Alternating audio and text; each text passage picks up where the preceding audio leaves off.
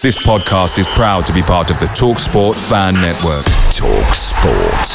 Powered by fans. Hey, it's Danny Pellegrino from Everything Iconic. Ready to upgrade your style game without blowing your budget? Check out Quince. They've got all the good stuff, shirts and polos, activewear, and fine leather goods, all at 50 to 80% less than other high-end brands. And the best part? They're all about safe, ethical, and responsible manufacturing. Get that luxury vibe without the luxury price tag. Hit up quince.com/upgrade for free shipping and 365-day returns on your next order. That's quince.com/upgrade. The TalkSport Fan Network is proudly supported by McDelivery, bringing you the food you love. McDelivery brings a top-tier lineup of food right to your door. No matter the result, you'll always be winning with McDelivery. So, the only thing left to say is, you win? Order now on the McDonald's app, and you can also get rewards points delivered too, so that ordering today means some tasty rewards for tomorrow. Only via app at participating restaurants. 18 plus. Rewards registration required. Points only on menu items. Delivery fee and terms apply. See mcdonalds.com.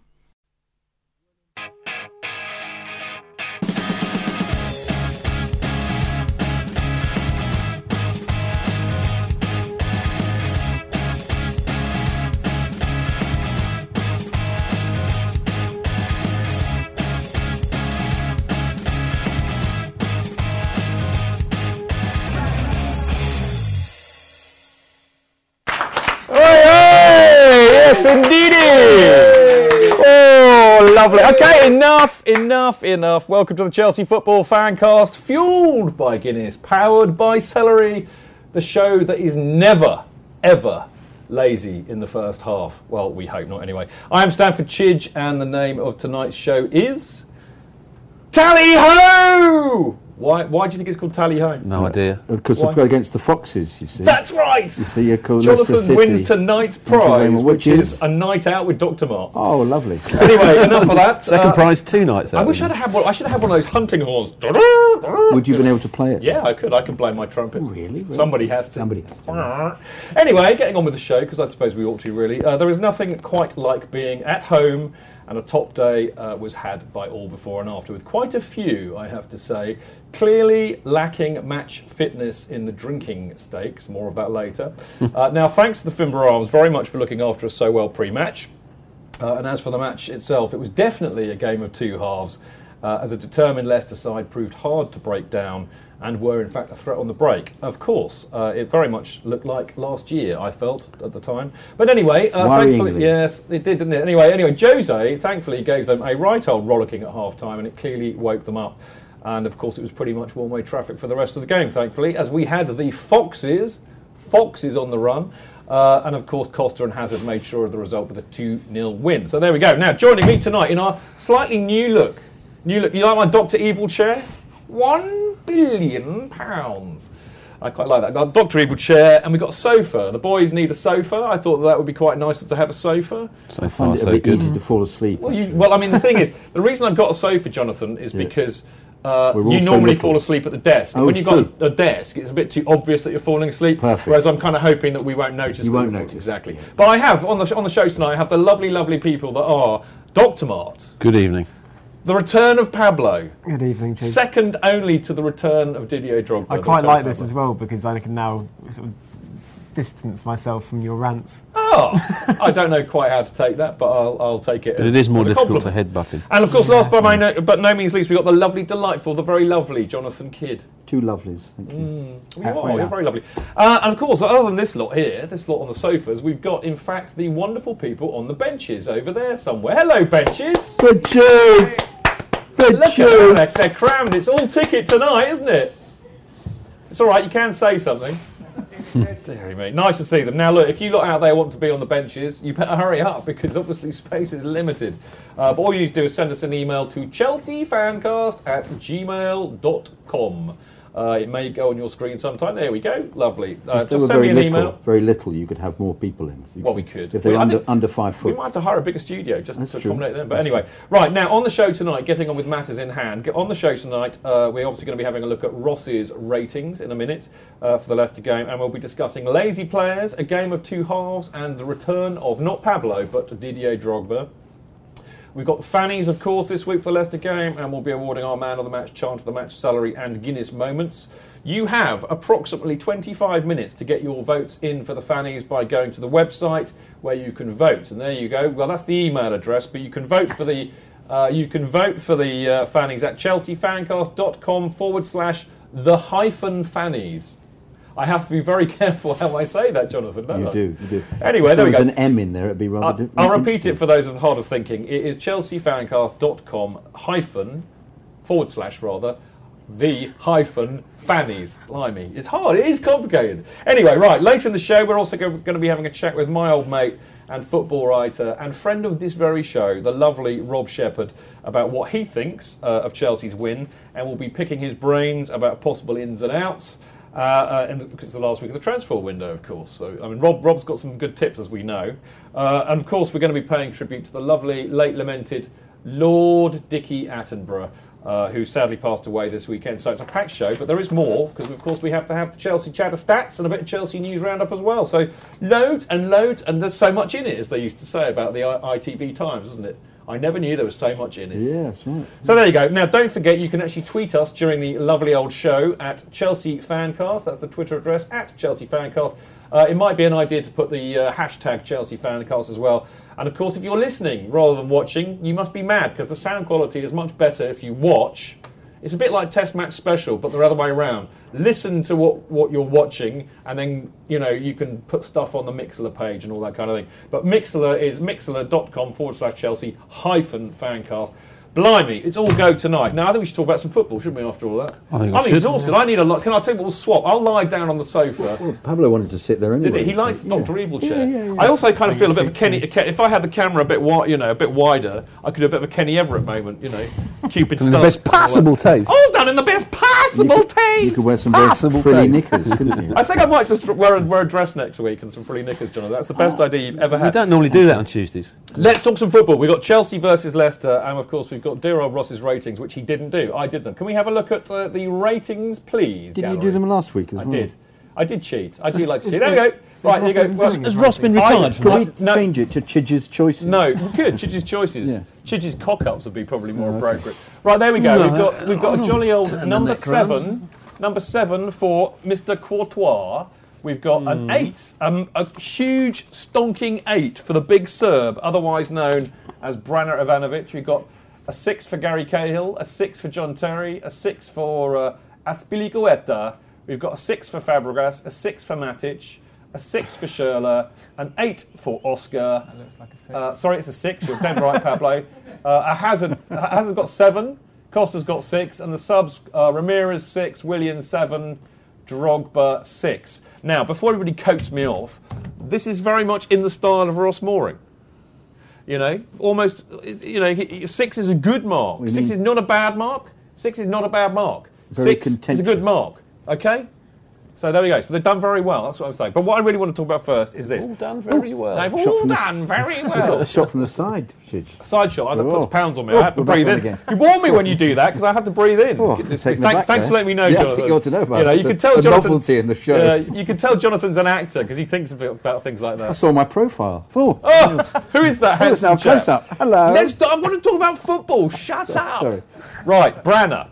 On fire at the moment, I think. I mean, he's getting into scoring positions. He's pushing him forward all the time, though, doesn't he? They seem to play better when he starts going up into the... Well, I mean, it was quite obvious last year that teams were effectively taking a man away from their left-hand side because Ivanovic wasn't particularly effective. But not this year. I mean, he had shots, he had headers, he had Martin was telling me about... He was the complete right back. It was 2 years ago as well, after the Euros when Serbia didn't play as well. He started that season in absolutely ridiculous form. He got 2 in his first 2 games. He scored at the start of last season as well. He just starts seasons well. He could have scored 3.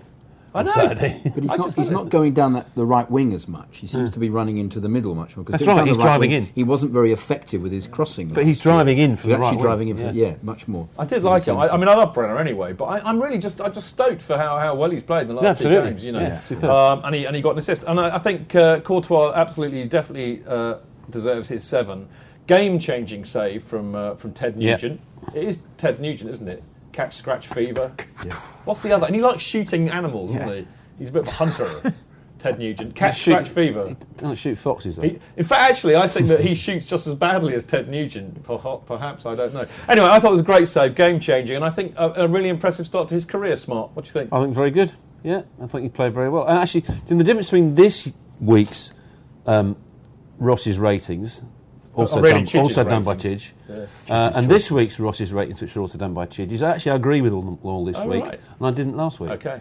The only I'm one so I would, glad we have your the only one I would approval, marginally question is I'd give Hazard 3.5 because he didn't actually play the first half. Well, he was on the pitch, but Well, he I didn't think really actually play. you could say that about a lot of Yeah, them. I don't think it's fair They all to single wondered one about person it. I thought out. Hazard did all right. He was totally anonymous, though. Costa scores again, 2 in 2, so he's on course for 38 goals this season, Jonathan. But I don't think he was at his best. But isn't it lovely to see a striker still finding the net at Chelsea when he's not playing his I best? just like his commitment. I just like his there's a strength to him that is so missing in Torres. He's got an intelligence that we've never seen in Fernando Torres as well. He kind of like. Oh he dear! comes All the he comes to fanboys will life, be like, coating you off on Twitter, they Pablo. can do what they want. I'm right. And what he's got is confidence. Well, no, it's the ability to know where to go and to come alive into the box and not to shirk responsibility because he hasn't done that at all. Like, And it's something anticipate. He yeah. seems to be good at anticipate. He wants the ball is the main thing, which you get the impression with he who shall not Now, be named. before He's not before interested. we have to go to part 2, I want to have a quick chat with the people on the benches. Can we have a look at the people on the benches, please? What do you think of my wonderful ratings that are actually Ross's, but they're not really? I didn't find myself 100% in agreement with them. Then if you don't agree with them, they're Ross's ratings. Okay, they're Ross's ratings, they're not Chidge's choices. Why didn't you agree with them? I thought they were a bit harsh. I mean, No. See, you've got it all wrong, Teresa. 6 is a good mark in Ross's book. It's not. 6 is a It's good mark. average. 7 is a good mark. No. 6 in Ross's system. 6 is a good mark. Trust me. So, on this. so it's Ross's system, not yours. That's right. For consistency, yes. I think we should move on. I don't want to talk to the benches that are going to be so negatory. You're supposed to be supporters, not misery guts. I think they're being I'm inquisitive. supportive. I'm Are saying you? you're being I think they're being downright toady, mate. Unflinching loyalty is all we are. Hey ho, whatever. I think we should probably go to a break in a minute, but just before we do, I want to say I think that Willian, a lovely cameo again. I think Willian's the only Brazilian who's kind of it's not on his holidays. Anyway, I can't let you answer that because we do have to go to a break. Are we going to a break, people in the gallery? It'd be really nice to. Let's go to a break. We'll see you in a minute. How about that?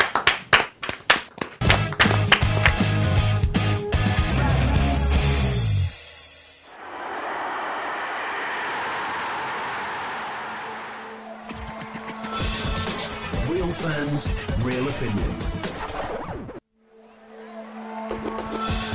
The only place for Chelsea fans. Footballfancast.com. Real fans, real opinions.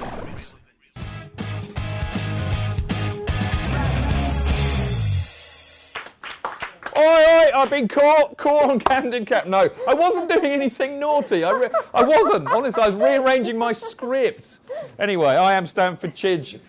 I wasn't really, Jonathan. I am Stanford Chidge. Do not believe what Jonathan Kidd says. I am Stanford Chidge. This is the Chelsea Fancast.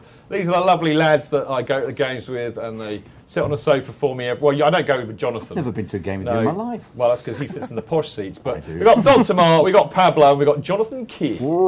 Lovely. And on the other side of the studio, somewhere in TV land, we've also got the lovely benches. Well done, benches. Nice to see you. We love you, benches. All right, now we're going to talk about the Chelsea versus Leicester game. I am astonished to know. It's actually quite fun. We've only got one game a week. We can do fun things. But we touched on a little bit of this when we were talking about the ratings. But, I mean, you know, I did say in the intro it's a game of two halves.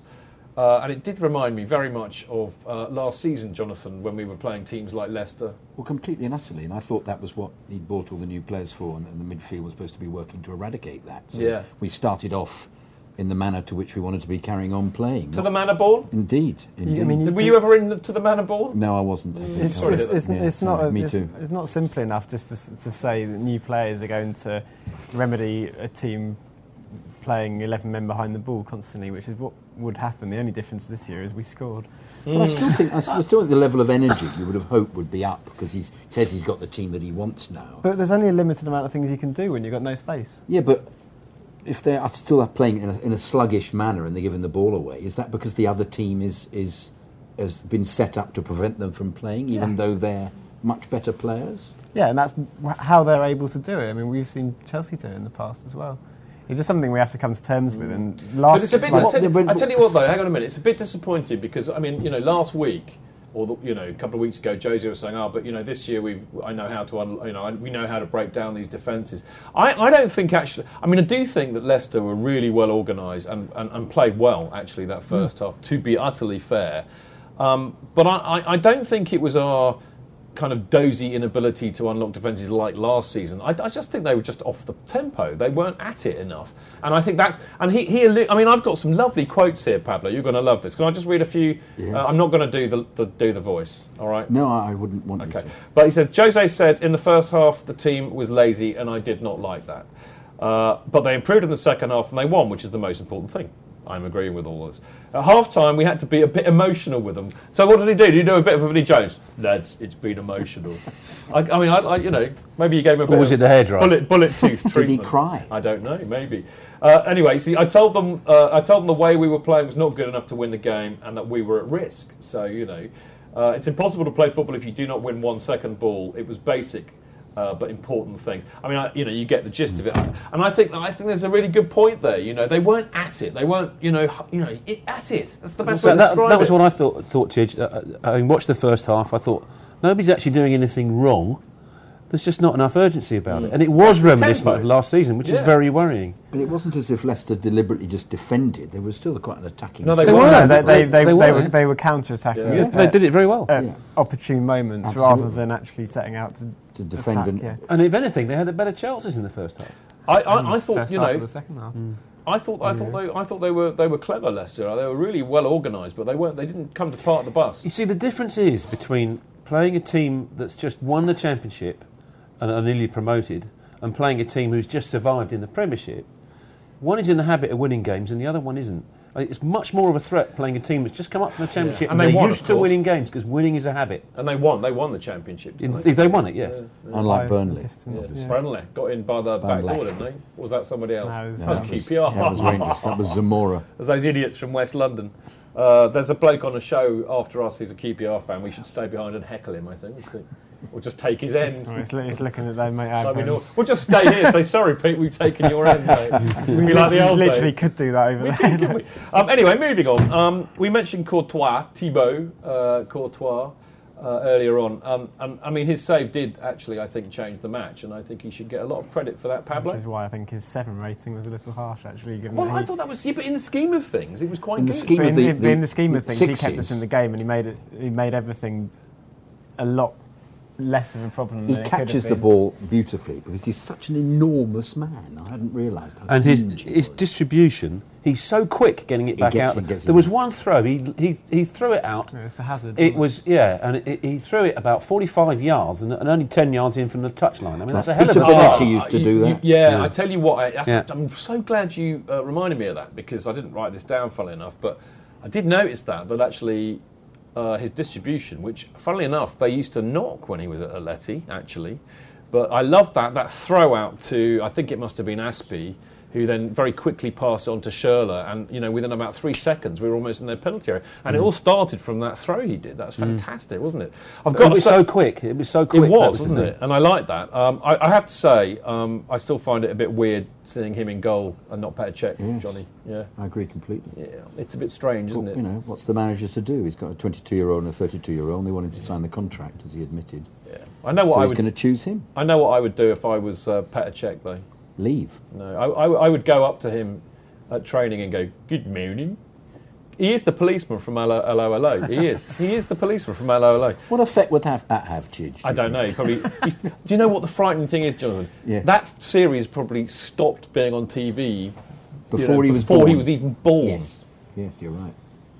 So it wouldn't work at all, would it? Really, if you went that. You'd think he would take the mickey out of his Belgian accent. I mean, the bottom line, exactly. The bottom line is that there'd be a fight. There would be. Bottom line is that Courtois has absolutely settled in. I think really, really well, and that's really, really pleasing to see because it's a very important cog in the defensive unit. The goalkeeper, really, rather important.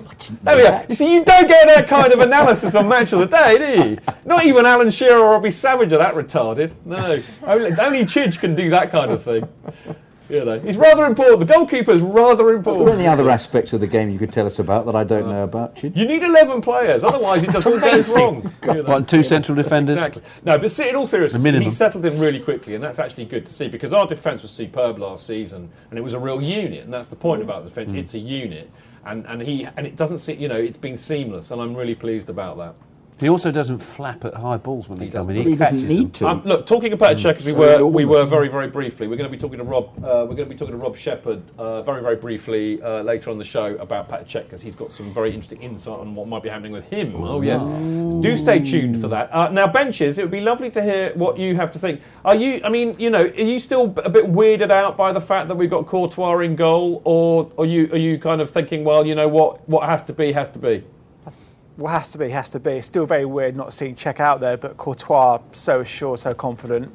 That save he made was almost nonchalant, like it was, very easy. And that was a game-changing save. After that, we kicked on, we won 2-0. Yeah, it's interesting, isn't it? I mean, I don't think it's a question of warming to Courtois at all, but it is a bit weird. You know what he could do to make us all happier? I don't know. What he could wear Petr Cech's headgear.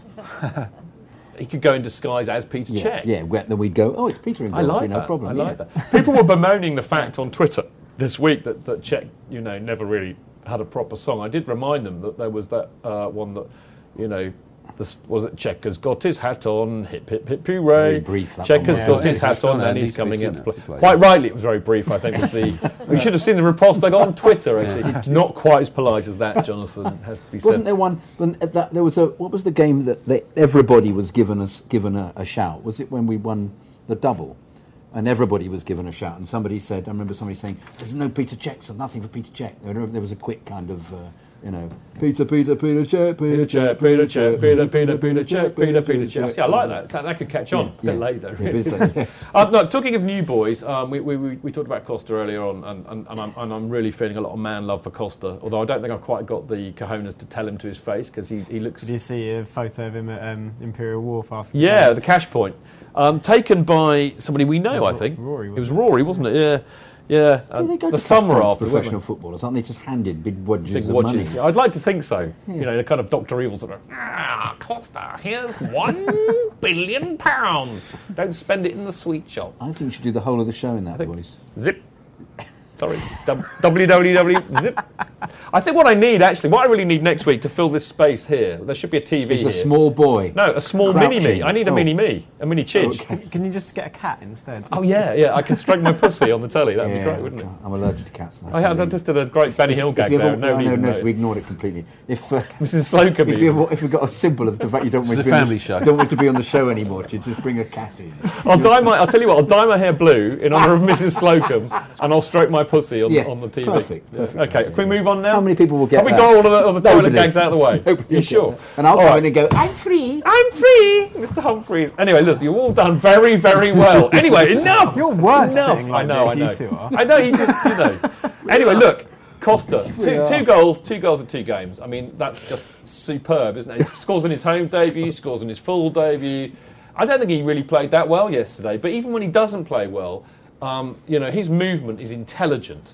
Other than, unlike other strikers. He took the goal really well because it was a deflection onto his chest. Yeah, he twisted it down and bashed it in. Yeah, you can imagine Torres having a go at that and somehow kicking it over the bar. Yeah. He'd have missed it. We've never got a shot in. No, we wouldn't. No, but the ball would have come over and he would have missed it. I don't know. I was watching the Aguero goal the other day in their first game. It was a great goal last night, but the other one where he had the shot and then fell over and then got up instantly to put it into the corner. What a great goal that was. You think that's the kind of goal Costa would score. It's interesting that all of the big strikers in the league really have hit the ground running at the start of the season, so I think it's going to be interesting. Yeah, very interesting. But Costa's probably the biggest, other than Sturridge, and probably the angriest. Yeah. No, it's very, very interesting. I'm going to go back to Branner a bit. Actually, I'm just wondering about Branner. Maybe one of the reasons. I mean, I know Pablo said actually he always starts seasons like this, which I think is a very fair point. I'm just wondering whether Felipe Luis's arrival has put a rocket up Branner, and he's maybe thinking, well, you know what? We're probably going to win the title this year. This is going to be a great team. I like playing for Mourinho. I don't want to lose. I don't want to be losing my place. Yeah, it's a very good point. Was that as good as the goalkeepers are really quite important? Oh no, it wasn't that good. No. But it's a very good point, because I was actually going to mention that when we were talking about Courtois. Because my fear is if Cech does leave, which I hope he doesn't, is Courtois going to continue to be as good? Yeah, he'll have no pressure on him. People said that about Cech. He'll have the place. Yeah. Well, no, because don't forget, for the first 2 or 3 years, he had Kudicini. Yeah. I hope Cech stays. And I just wonder as well, if and when, at some point, Courtois is going to make a mistake, and I imagine there'll be an immediate and massive clamour for Cech to come back. He's also going to get injured. He did a couple of times last season, didn't he? Yeah, you want 2 good goals. I mean, Jose's right. You want to have. I mean, if we have 2 world-class goalkeepers, it's perfect. You can't ask for more than that. But I'm loving Branner, and I think the other thing I wanted to mention about Branner as well is see, that disproves his point. What have I done? He says you need 1 keeper, but why not play with 2? Yeah. Well, my famous. One can't use his hands. But I'm a great fan of the 4. I'm a. Could they use 1 hand each? But I've always been a fan of the 4-4-4 formation. Oh yeah, which would accommodate 2 goalkeepers. But anyway, I just want to find a word on Branner. I just think Branner's becoming a real stalwart at the club, isn't it? I mean, one forgets actually how long Branner's been there for now. He really is one of the. He didn't get anywhere near the team. It's been about a year. But he's one of the senior players. I think he's probably 3rd or 4th in line for captain's armband now. But I mean, remember as well, he's had a full pre-season. Most of these players haven't, so maybe he's just naturally a higher level now than. He plays with his heart on his sleeve, doesn't he? Oh, I don't know, late 20s, I would have thought. Yeah. Benches, it'd be lovely to have a quick polite inquiry with you, benches. Hands up, all of those who like Branner Ivanovic. Can we see the benches? I love Branner. We love Branner. They're all holding their hands up. Can I see the benches, I'll please? do it as if it's radio. They're all holding their hands up. Benches' hands are in the air. The ones that we can see. Keep those hands up. No! Oh, Harry's hand is down. I say every time that happens, we got to go, hey! I love that! It's a Branner wave. It's a Branner wave. I tell you what, I'm loving it. I can hear they're all laughing in the gallery. I'd love to. Is it that funny? Obviously it was. Anyway, talking of Brazilians. It's a Branner wave. I haven't had one. That was quite a smooth link, that, I thought. Did you hear what I said then? I thought it was quite a smooth link. Yeah, clever. I would say, smooth. I'll keep saying it until you laugh. Until I get it. Yeah. Anyway, I thought Oscar looked a little bit better this week. I think he's beginning to up his game. As you said, Pablo. It worried me. I wrote the article in CFC UK about this. The Brazilians worried me. A lot of the guys that were at the World Cup worried me because psychological damage, played a lot. Not a lot of pre-season. There were some really impressive flashes from Oscar the other day. Really? Yeah. Well, like Clive Walker. We can't possibly say things like that. Allegedly. But isn't he playing him out of position though? He's not playing a central midfield role. He's playing him on the left a lot more, Oscar, isn't he? Not really. I mean, well, you've got to ask yourself. Has been allowed a freer role, but fundamentally, Oscar's in the middle. But you've got to ask yourself, if he's supposed to be the number 10, why is he wearing number 8? Because Drogba wanted number 11. Hazard is number 10. Hazard has to have number 10. Hazard actually had number 10 last year. But he's a wide player, isn't he? No, doesn't matter. Hazard wanted number 10. And he got number 10. Otherwise, Hazard goes Perhaps to Mass Monaco. is not there Oscar had 11, and then Drogba came back. No, Drogba had 15. Oi, jog on, Oscar. Drogba had 15 originally. Well, I don't. Who cares? Let the fanboys deal with that rubbish. Why does Oscar find himself out on the left-hand side a lot? No, I thought Oscar's in the middle. Because Hazard goes in the middle. And they interchange. Yeah. I thought Oscar's hair looked really good productive this week. when he's out on the left-hand side. Right. It's really sharp, the haircut. Ramirez making his first little bit of appearance in the game. It's nice to see his touch. He had a shot. As absent as ever. He did. He went miles over the bar. It was like he was trying to replicate the semi-final goal. Do you know what? This is a kind of like always a really bad thing, I think, that happens when I'm at Chelsea. But if I start laughing at a player, you know that their time could well be up. And I have to say, I did laugh a bit at Ramirez when he did a few boo-boos. And I've done that, Until he's hit the scoreboard, like Malouda did. Didn't Mourinho bring him on after the second goal? to try and shut the shop? No, I think he did it to give Leicester a chance, possibly. Well, no, but what I'm thinking is he brought him on to try and just fill up the midfield. Yeah. And then he started making all these runs. I would be shocked if he didn't start against Everton. So I think we'll probably go with a deeper three. I think Ramirez will come in for Oscar against Everton, so he needs game time. Yeah, I think he does, but I'd rather not have that happen against Everton, who will be a tough proposition, I think. Which is why he'll play instead of Oscar, because at least he tries to kick people, successfully kicks people. Okay. I thought he actually looked very sharp when he came off. Finally, because we've only got a couple of minutes left, we've got to talk about Drogba. Wonderful reception for him, wasn't it, Jonathan? Brilliant. Really lovely to see. But deservedly so. One of the great Chelsea players. I know. Real heroes welcome. And I thought actually he did a couple of really nice touches as well. I love it. I've kind of rumbled why Drogba's come back. Right. He wants the adulation. Yeah, he's on a farewell tour. Yeah. It's like the Rolling Stones last ever, or the Who this year. Drogba's basically phoned up Mourinho and said, "Look, I know I'm past it, and I know you're struggling a bit for strikers and stuff, but wouldn't it be funny if I came back, which makes you look great because because everybody loves me, and it gives me a chance to say bye-bye to all of the Chelsea supporters all season." He said, "I'm not going to run around much. I'll just hold the ball up, flick it off to someone else running on." I'll have a couple of volleys that go wide. His wife and kids stayed here in the first place, so anyway, his kids are still in school here, so it's a sensible thing. You're just such a karma killer, Pablo. Yes. I had a lovely theory. I don't know why he ever left. I'd have thought the perfect thing after he scored that goal. People say, it's great, it's for his career, he scored the penalty, and he left. I thought, well, surely that's an opportunity to carry on. Well, it can't get any better than that. Look, very funny. You give up when you're on top. Win a break. Come back. And then you come back to a standing ovation. Order. A break is imminent. Leave them begging for more. You know that from show business. Shut up. Shut up. I've got to go to a break. But listen, later on we're going to be picking up with Rob Shepherd as to why Torres might be going. Anyway, we've got to go. We'll see you in a minute. And who are we going to replace him with? We'll be back in a sec.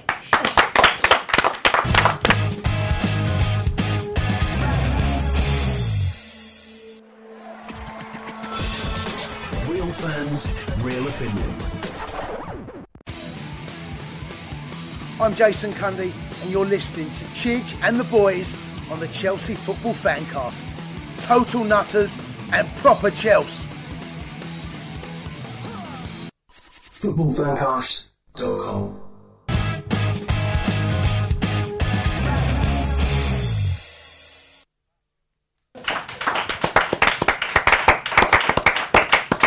We love you, Chidge. I like it.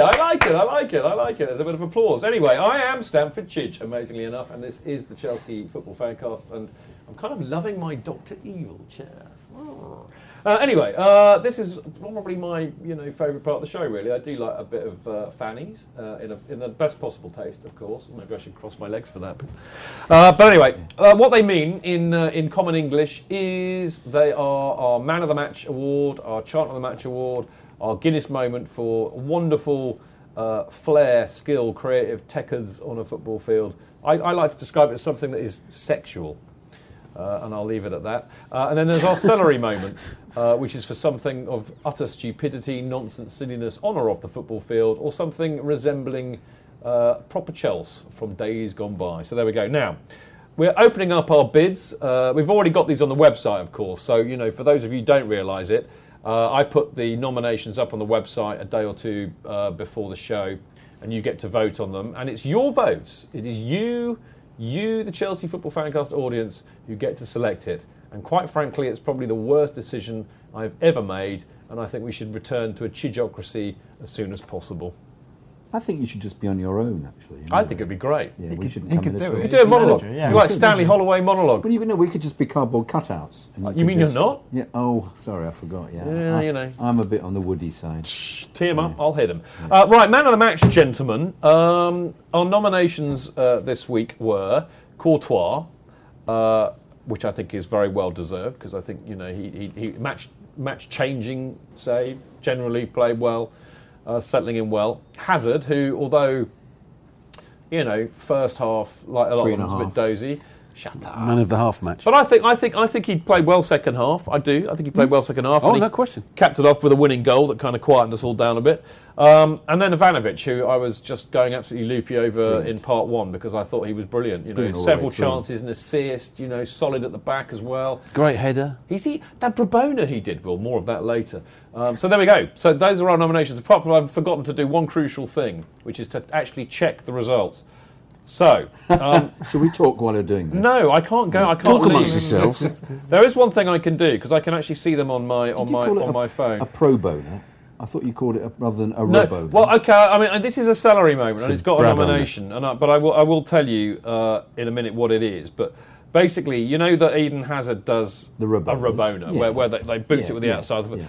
Well, Branner did one that was absolutely brilliant, and I think in honour of the fact that it was done by Ivanovic, we should call it a Brabona. Can I be clever? Actually, I won't. Can you be a miserable old swine? Yeah, of course you can. No, I just want to question whether or not you because a Rabona is where you go like that. You hit it behind your other leg. leg. But that's what Branner did. He just did it with the outside of his. Well, okay, that's why it's a Brabona and not a Rabona, smarty pants. It's just a flick, actually.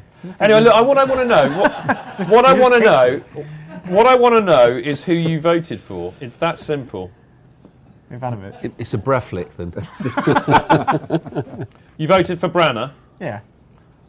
What about you, Mark? Yeah, I didn't vote at all because I was busy, but I would have voted for Branner. Yeah, he was absolutely outstanding for the whole match. He was brilliant. I would vote for Branner. Defending and attacking, he was the complete right back. Yeah. I can't do it on my phone. What do you really think, annoying. Benches? Anyone? No, I'd be very interested to see what they voted for. I actually, luckily enough, I know what the results are. Actually, even better, I could just cheat. You're making this up, aren't you? You know, I just said we should return to the Chijocracy. We should. We're going to have to for this. This is just. I couldn't have planned this better. Could some people think there's a script for this programme, Oh, I love it. What a genius! I hadn't even looked at that. Great. Well, I voted for Branner. You voted for Branner. You voted for Branner. It's unanimous. It's an Ivanovic full house. So what about the Benches? But Benches, what did you vote for, Benches? Branner. Full house. Do you know the percentage? 100%. No, I don't, Jonathan, because I forgot to look before we went. Couldn't you make one up as I was giving the opportunity? Oh, I'd say at least about 90. 57%. Okay. I tell you what, people, in view of my utter stupidity and forgetting to look at what the results really, really were. I mean, what you could do, somebody out there who's actually watching the show tweet live, it in. Could actually go to the website now and tweet in what the results really were, and let's see if my memory is as good as all of that. You're saying 90%. But I'm also saying that Branner is our man of the match this week. So how about that? Right now, chance of the match. Wasn't it lovely to be back home? Well, you weren't. Well, there, it would have been if I'd been there. I really enjoyed it this week. I loved the first match of the season. Yeah, it's just great fun. I was scattering my mother's ashes. I'm sorry rather more important. Yeah. But I actually managed to watch it on Monday. You could have scattered them on the pitch. Yes, I actually watched it on Monday on a very dodgy hooky website called Football or Gin, which was a choice I wasn't really happy to make, to be honest. G-I-N. Gin. It was Gin. Mickey Gin. Remember him? But anyway, I watched it, but I couldn't really hear very much, so I'm going to abstain on chant of the match. Okay, right. Chant of the match to Jonathan and Pablo. Yeah. My nominations are, I think that if you're going to play Leicester, it doesn't matter where you play Leicester, but if you're going to play Leicester, you have got to sing Over Land and Sea. Yeah, we'll follow the Chelsea over land and sea. And Leicester! Exactly. So you've got to have that. So this is a bit tricky to read out on television, the next one. But it's great when you get these kind of sides coming up from the Championship with all of their horrible, horrible, horrible Championship songs. Whoa, whoa, whoa! Oh, shut up! Anyway, we get. Was that one? Oh, I don't know. It's just like they're all full of it, aren't they? Whoa, whoa, whoa! Like Palace do, you know. True. Anyway, so we say, "Who the hell are you?" Don't we? Quite often, and then we're. Well, I personally don't. Followed by Yeah, here for the Chelsea. Yeah. So that gets a nomination, quite rightly, and then the. I really quite enjoyed this. One of the loudest songs of the whole match for us was the Gerrard song. So, Steve Gerrard, he slipped on his... Can't even say that, actually. Slipped on his rear end and gave it to Demba Ba, Steve Gerrard. That was good. I like very much about that now. Stand up for Jose Mourinho instead of stand up if you hate Tottenham. Yes. Which they were singing in Stand the up for Mourinho. in the Matthew Harding, which I thought was excellent. I'm happy to stand up for that rather than stand up if you hate Tottenham. I don't enjoy that. Yeah, but you see, the thing is, Jonathan, didn't hear one stand up if you hate Tottenham. I agree with your sentiments a lot, but it has to be pointed out that one of the only reasons why we do songs that say stand up for this, that, or the other is to stand up to annoy the stewards who are trying to get you to sit down. So I don't think. I mean, Martin and I particularly can't stand the stand up if you hate Tottenham. Well, particularly when we're not playing. Exactly. Can we sing about week. Something that is about to do with the which? Therefore, singing about standing up for Jose Mourinho appeals to me. Which is exactly why we shouldn't vote for any more Gerrard songs ever. And there's quite a few teams that hate more than Tottenham anyway. All right, so there we go. Benches. Benches give us a song. What do the benches have to say about chart of the match this week? And Leicester. And Leicester has to be. And Leicester. And Leicester. I'm really glad you said that, I'm really glad you said that because actually I voted for, Overland and Sea as my choice this week. What about Overland and the boys? Sea? I'd be happy with that. Yeah. Yeah? Fine. Yeah. In fact, I mentioned that before the game started. I said, perfect song to sing. All right, well, there we go. I mean, we've all voted for Overland and Sea. I do happen to know, though, the last time I looked at the website, I think the Steve Gerrard song was winning it by a short slip. Sorry, neck. It was close. But do you think that since you looked at the website, the votes could have gone the other way? I think since it is now officially for one night only. And we could have won it. One night only at Chijocracy, I think that Overland and Sea wins it. Yay! Lovely, jubbly. Unless a tweet comes in and tells us otherwise. Now, I'm going to give, in a minute, I'm going to give the gallery a warning about something, but before that, I'm going to carry on with the Guinness moment. Now, Martin and I had a chat before the show, and we were saying there were huge amounts of potential Guinness moments this week. Which is why I'm going to do my usual and vote for one that's not on the list. I'll just ignore you. In my own style, as I often do. Do you know one bad thing about doing this in a TV studio now is that I can no longer pull the microphone cable out from the socket into which never you're was speaking. a problem. I just used another mic. I used to be able to mute you. I used to be able to mute you and just shut you off. I can't do it anymore. Jeez, you're talking to a man who did nearly a whole show without his mic switched on once. Yeah, best show we've ever done. Anyway, the nominations, and I mean, I've already had some Twitter wars with Dave Abigail, who was saying why haven't you nominated Czech Save? And my response to CFC Science was Courtois' save was it just wasn't sexual enough. So he's back to two goalkeepers again. I'm not going to warn you again. Shut up talking. Excuse me, it gave me a stiffy. Yeah. Well, it gave me a semi. Was that Viagra? Okay. All right. It just wasn't sexual enough. Now, what were sexual enough were these three. Willian did this brilliant turn, left the defender for dead in one move, and then pelted up towards the goal, and then unleashed a really good shot, which annoyingly Schmeichel saved. But I loved that. That really was quite sexual for me. It was. Something that was very more Cheshkuel, in fact, was Fabregas in the penalty box. Again, like Willian did, absolutely turned his man beautifully.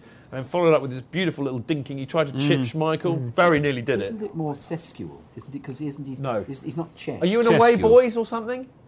Are you a secret latte drinker? No. I thought it was Is it Francesco?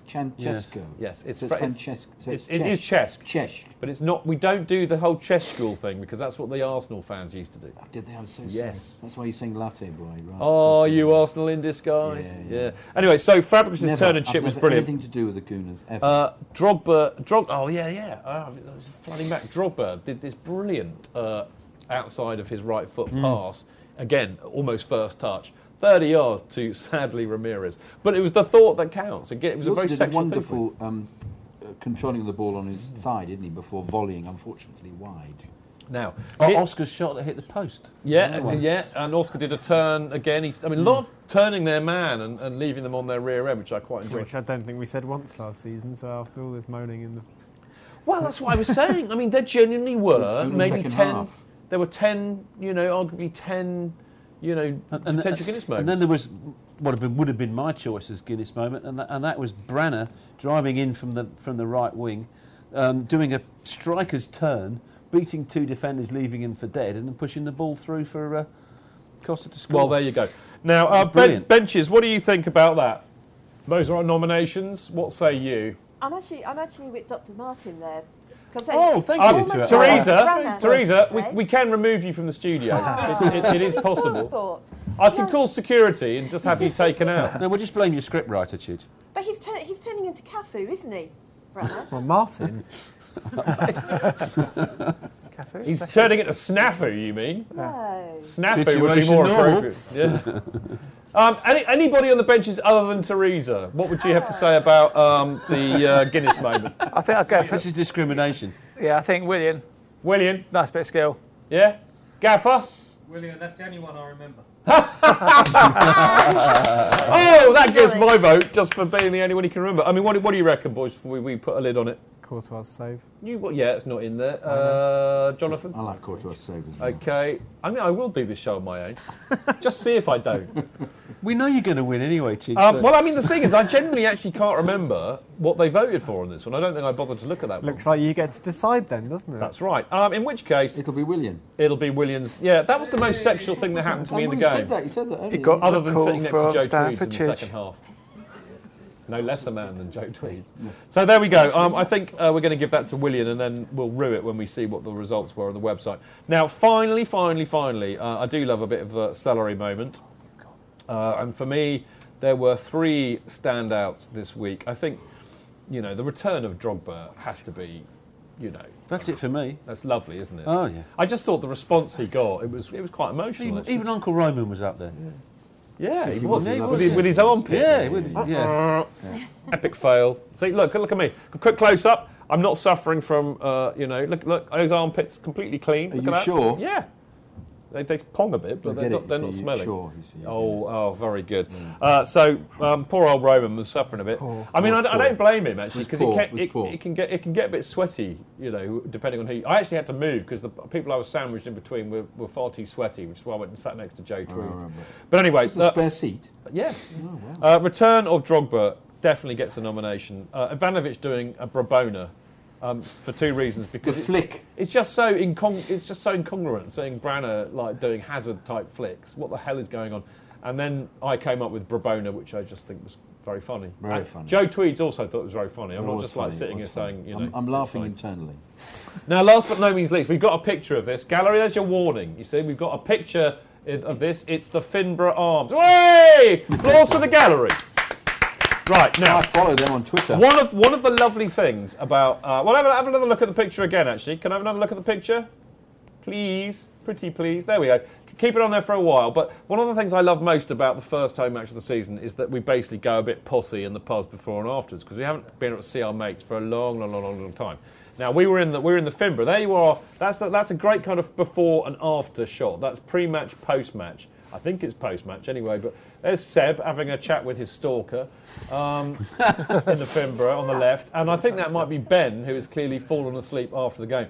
There we go. Enough of the picture, guys, I think. Are you drinking there now because the other pub is closed? Is for refurbishment? It's because it's better. No, it's better. It's a brilliant They've got pub. a really good selection of beers. Superb selection of beers. I haven't been in the Finborough for about 30 years. It's absolutely brilliant, and we're really loving it, aren't we, Pablo? And they really look after us. The landlord came up to me. I was at the bar getting a drink, and this bloke in a beard comes up to me and says, Jeff. "Hello, mate." Yeah, Jeff. He said, "You're Stamford Chidge, aren't you?" And I said, "Yeah."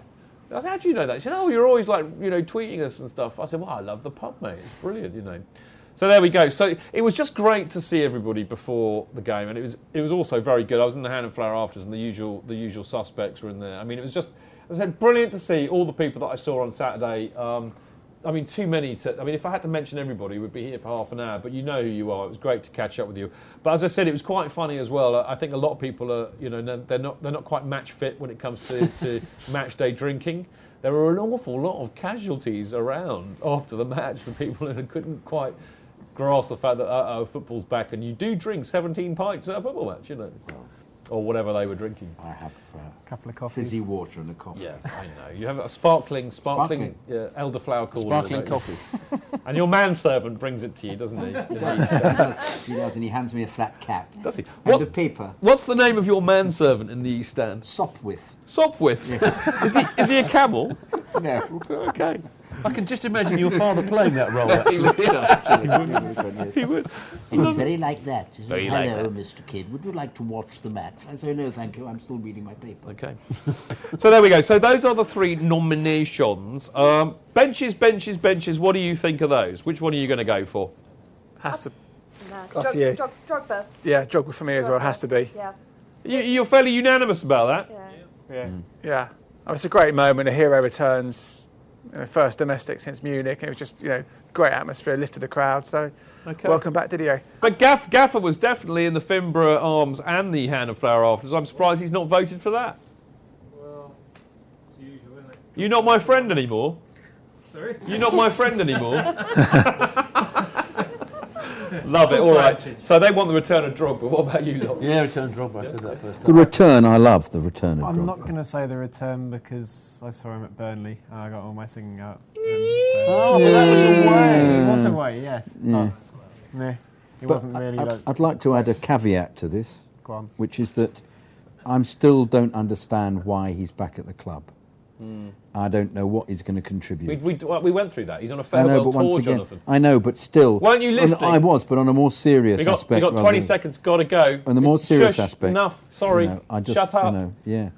Zip. Yeah. Zip. Okay. Okay, right. Zip. Yeah. I right, understand. Drogba, return of Drogba wins this week's Celery Moment. Of course it does. I think you all voted for that as well. Well done. Yes, indeed. Right. Now you lot out there. Okay, now after the break, we are going to be talking to my old friend Rob Shepherd, who I love to pieces. Now, Rob is a football writer extraordinaire, as we know. He also writes at the moment for the Mail online. Don't hold that against him. But the thing about Rob, as we know, is that he's quite fond of knowing what's going on in the transfer world. And I thought it would be quite good to get him on the show so we can talk about that. Because last year, I think Rob was on our first show in this TV studio, and he said that Juan Mata would go, and we laughed in his face. Yeah. And what happened 3 months later? Yeah. So there we go. So we're going to have Rob on the show in a few minutes, if I can get him on the old dog and bone. Until then, have a little break, and we'll see you in a minute.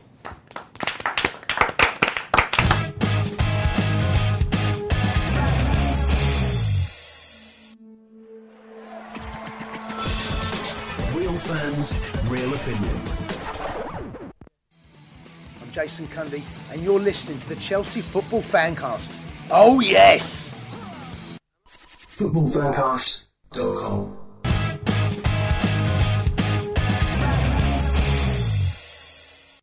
Clap, everybody! Come on! I'm not doing this for my health, you know. You couldn't hear anything, Chidge. I know, it's my fault. I forgot to cue you all in. But there you go. Now, this is our lovely and beautifully formed Part 4. I am Stanford Chidge. And this, of course, is the Chelsea Football Fancast. Now, before the break, you will remember me saying that we've got my dear old friend Rob Shepherd on the telephone, the old dog and bone, as he might say. Now, those of you who were watching last year might recall that we had Rob actually physically with us on the show, and he was talking about Juan Mata going to Man United, and we were laughing in his face, like the fool that we presumed him to be. I guffawed. Like a fraud. But, of course, what happened was Juan Mata duly went off to Man United, thus proving that Rob Shepherd actually does know what he's talking about. And annoyingly, I bet him that if Juan Mata went to Man United, I would buy him lunch in a very expensive but very nice Italian restaurant called La Famiglia. Now, people out there in TV land will be delighted to know I have not actually done this yet. I have not taken him out to lunch. But Rob, I promise that I will. Now, do we have young Robert on the phone? No, not yet. Okay, well, we'll just talk amongst ourselves for a bit. That was the first televised podcast. It was the first televised. I phoned in from Tel Aviv. It was the first televised podcast. It was. We really do need to get Rob on the phone because this is going to be a very dull part of me talking. Away days are great, but there's nothing quite like playing at home. The same goes for McDonald's. Maximise your home ground advantage with McDelivery. You in? Order now on the McDonald's app. At participating restaurants, 18 plus, serving times, delivery fee and terms apply. See mcdonalds.com. Chidge. JK! In all the years you've been following Chelsea, you hardly ever miss a match, home or away. But how would you feel if you couldn't be there and it's not on TV? Oh, Chidge, I'd be bereft. Inconsolable. The thought of missing my beloved Blue Boys live. It's all too much. I know, JK, I know. It's all a bit too much, isn't it? Yes. Well, panic not. NordVPN have come to the rescue. They have? Yep, NordVPN allows us to watch any match, even if it's not on live TV here. They do? Yeah, they do. With just one click, they switch your virtual location to a country which is showing the match, and they act as your cyber bodyguard whilst online, protecting your personal data and sensitive info like card details and passwords. Oh, wow, great. But yeah, I bet that'll cost me a fortune. Actually, JK, it's only the price of a cup of coffee per month, and you can use your account across 6 devices. It's a bargain, JK, and best of all, no more tears for you. Oh, thank you, NordVPN. I'm so happy I could cry. Where do I sign up, Chidge? Well, to get the best discount off your NordVPN plan, go to nordvpn.com/Chelsea Fancast. There's no risk with Nord's 30-day money-back guarantee, and you'll help support the Chelsea Fancast. The link is in the podcast episode description box. I mean, one of you could pretend to be Rob, and I could ask you the questions. No, you pretend to be Rob. I don't know if I can. I'm asking the question. I'm asking the question. Is it Rob? Is Rob very like that? Is he a bit like that, Rob? No, you know Rob. You've met Rob. I can't remember. Have I met Rob? Bit like that, He's a bit like that, isn't he? You've met Rob. Oh, is he a bit like? What was the one we had on who was like that? What I will tell you, though, I mean, in all seriousness, because we do have an audience here, amazingly. Well, we did until about a minute ago, I expect. But anyway, presuming that we still have an audience, what I wanted to talk to Rob about particularly is the fact that in his article in the Mail Online, he wrote this fantastic thing called the Football Grapevine, which is on Mail on Sunday. And Rob believes that... Oh, hang on. Remarkable. 1-0. Do we have Rob on the phone? We do indeed. Robster, He's like that. He's like that. Hey, we're loving it. He's like that. That's the way he speaks. We do indeed. Brilliant. Enough, you lot. Rob, it's great to have you on the Dog and Bone. Sorry it took a while to sort it out. How are you, my friend? I'm okay. It seems like you've got Fernando Torres on the switchboard there. If only he was paid as much as Fernando Torres is paid, Rob. Indeed. All right, man. Maybe that's what we might talk about. But can I just remind you that I think it was this time last year when I was on your wonderful show, and I did tell people that one matter would not fit in to Marino's game plan. I was absolutely berated, coated, and any other word you'd like to use. And it wasn't a question about his ability, but Marino not wanting him in the team. And, of course, you might remember that he was sold to Manchester United in January. Anyway, let's move on. Throw them at me. And I'm amazed, Rob, that you kind of missed one very, very important bit, which is that I also bet you that if that happened, I would buy you lunch in La Familia. Which I'm still looking forward to, kids. Yeah, indeed. One of my favourite restaurants that I have to tell people I have been to a few years ago with Ken Bates, your former chairman, on several occasions. Did he pay? No. The press always pay. So there we go. I promise I will honour that debt, Rob. I promise you faithfully. I look forward to it. So I'll keep the Chianti consumption to a minimum. I like a bit of Chianti. Anyway, especially with a good friend. Anyway, right. I want to talk to you first of all about what you think of Chelsea's start to the season so far. Brilliant. I mean, Chelsea, believe it or not, I believe they'll win the league this season. Nothing that's happened since the first 2 games dissuade me. I think the potential player of the year is Cesc Fabregas.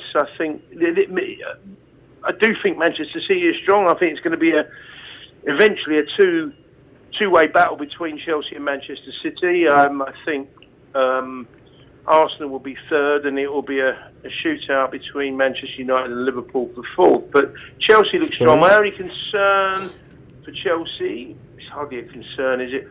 But do they have the extra striker if the Costa gets in? I mean, he's a great buy, and but do they have the extra guy on the bench to come off? Particularly if he's injured. I mean, obviously Drogba came on, but I don't know who you... If Torres stays, then I think you've got enough on the bench. But if he goes, I'm just not sure you have. That's my only concern. And you must remember, you had 10 years of Frank Lampard scoring goals to alleviate, the pressure on the sort of striker. You haven't got that. That's gone now. And I don't think anybody will ever replicate what Frank did. It's really interesting. I mean, you bring up Torres there, and that's a very good point. I mean, it's interesting what you say, though. You think that we'll be okay if Torres stays. I know many Chelsea supporters who would disagree with you, and I think his he's been conspicuous by his absence so far, Rob. Yeah, but I mean, listen, he's a top-notch player to have on a subs bench, isn't he? I mean, I'm not saying he's the Torres of the days of Liverpool, and there's an interesting debate for another day why that is. But you haven't got a young striker coming through. I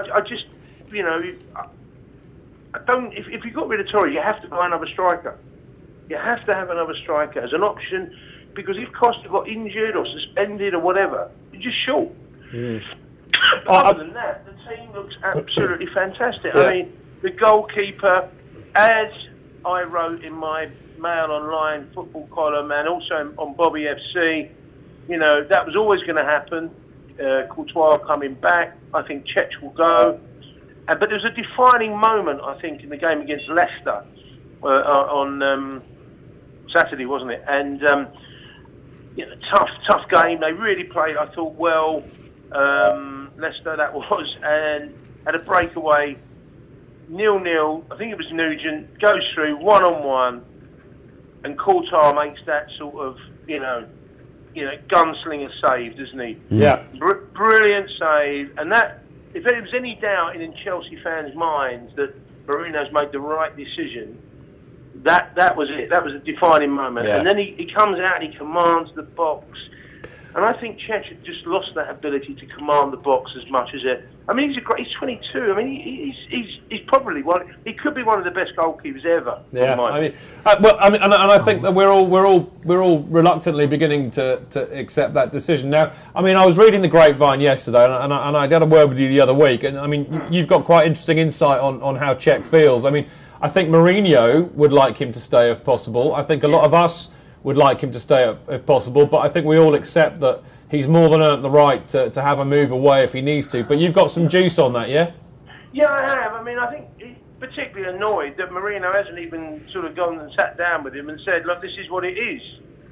And this is what I'm doing. He feels peeved, if that's the polite expression of saying it. He's not. I mean, in goalkeeping currency, he's actually not an old man, is he? He's prime. No, he's what, 32, 33? He's prime. I mean, so he.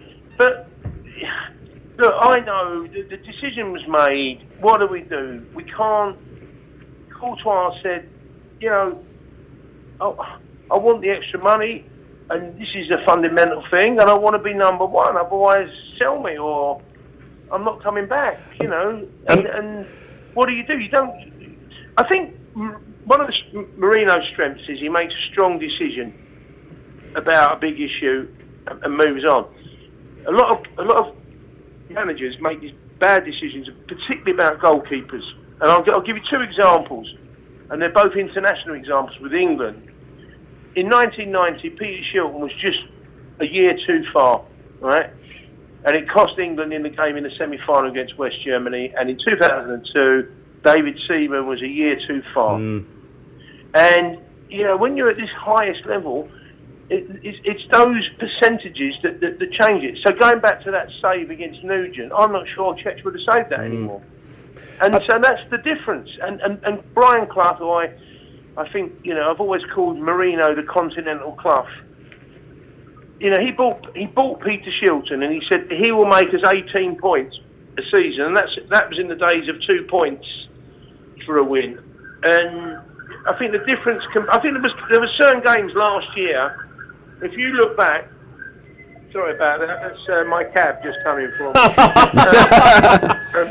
Put your head down, Rob. Yeah, get ice cream as well. You've got.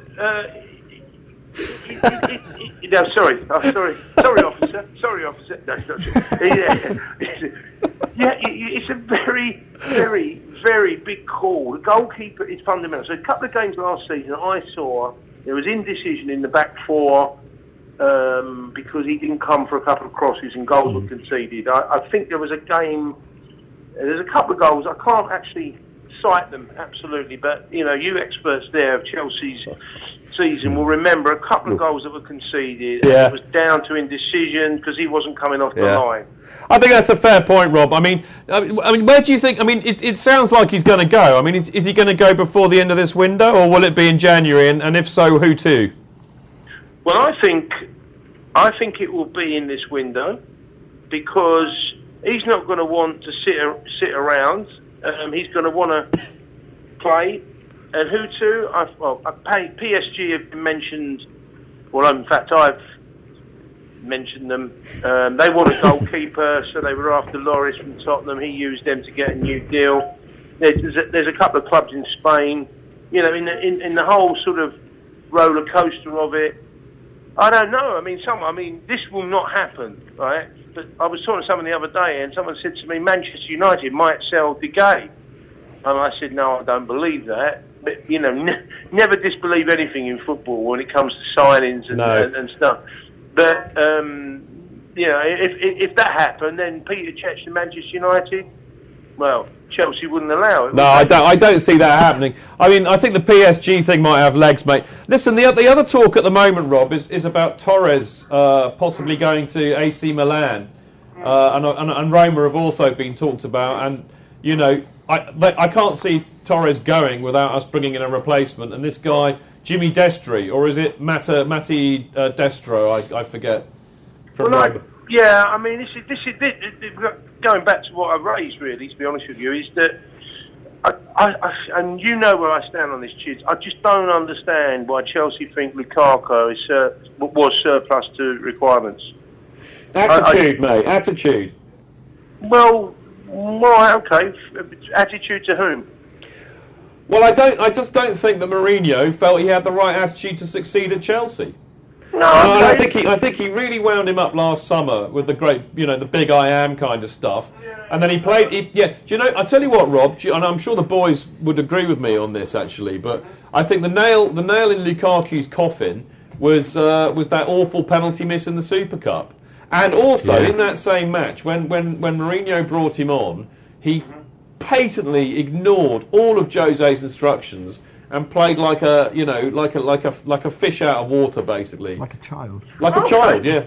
No. I mean, listen. You've made it. You're right, probably. Okay. What do you mean, probably? Well, no. You are right. Possibly. All I'm saying is, he's younger. He's a guy that you can contain within the squad and bring on. It's a really hard juggling act. I mean, I'll go back to the great days of West Ham before we had, 22-man squads, and we had Frank McAvenny and Tony Cottee, right? Yeah. And then, but they flourished because Paul Goddard had been injured, right? Yeah. And when Paul Goddard returned to fitness, right, they couldn't at the time in those days cope with having 3 strikers, right? So Goddard went. And then, of course, eventually McAvenny went, and then Cottee went, and, well, West Ham ended up with bloody Ian Dowie or something. Yeah. So, but I'm bringing up the West Ham thing, which I always will, obviously. Sorry. Is that there is a striker available, and a bid has been put in to West Ham from Bournemouth. For Andy Carroll? No, Colton Cole, also known, if you're good at crosswords, Cole can't control. Well, we used to call him Bruno. I mean, well, I get the point you're making. I get the point you're making here, Rob, because Colton Cole was a youngster at Chelsea who actually probably pound for pound made more of an impact than Romelu Lukaku when he was there.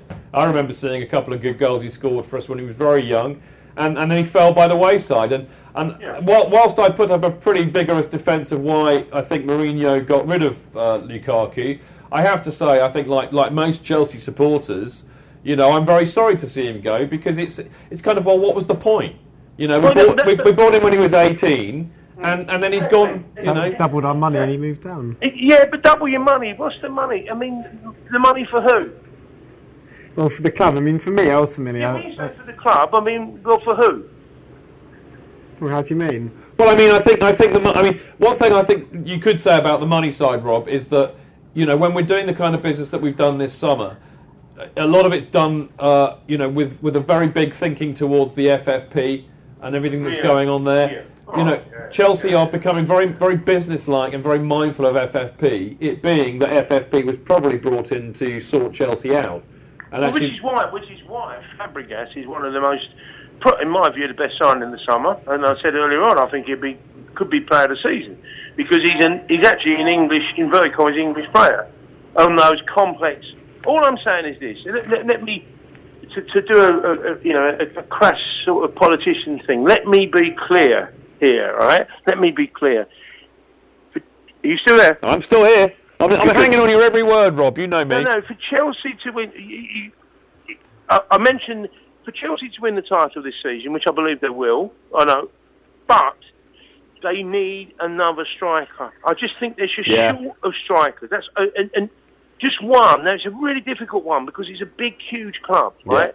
You bring a big, huge striker in. It's difficult with the system that Chelsea are playing because he's probably not going to play all the time, right? Yeah. So what you want is a younger, burgeoning one, or you want a veteran. So they brought in Drogba as a veteran, and he got, you know, a ridiculous welcome. But Drogba is not going to be Drogba of 10 years ago, as much as we all love it. I mean, he's one of my favourite players, by the way. You know, I think he's a tremendous player and a tremendous character and everything. So then, can you tell me, chaps, there, enlighten me too, apart from Torres, is who else is at the club that can play up front at the moment? Play that role. Sure,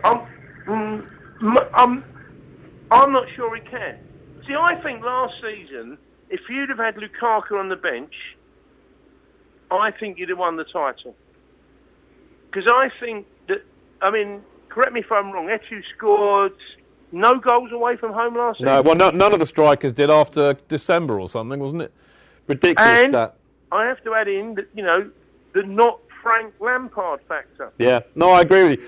I mean, to be honest, Rob, I completely agree with you. It really worries. I mean, you look at Man City and how many quality strikers they've got, and then you look at us, and that is the difference between us and them, really. And, you know, it's a worrying thing.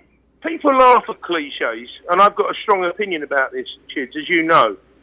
The reason for cliches is because they actually are, you know, often quite, you know, pertinent. Goals win games. Yeah. Goals change games. Yeah. And I know it sounds a little bit plankton to talk about it, but it's absolutely a fact. You know, and that's why, you know, I think Chelsea got everything apart from one extra striker. I think they win most of their games at home this season.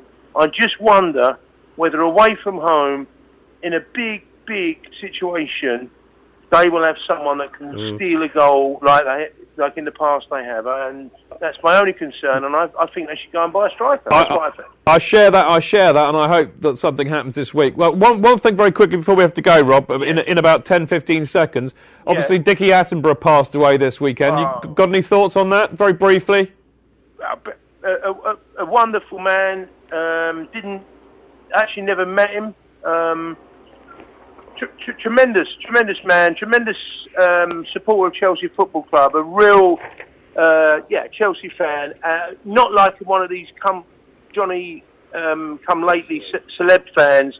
He was a proper Chelsea fan. Yeah, he was. He was an actor, and he supported the club all the way through from the 50s and the 60s through, to the present day, and a sad loss to all of us. Yeah, indeed. Thanks for that, Rob. I appreciate that. We've got to go to a break, unfortunately. But Rob, thanks so much for joining us. Hopefully I'll see you soon. See you soon. Cheers.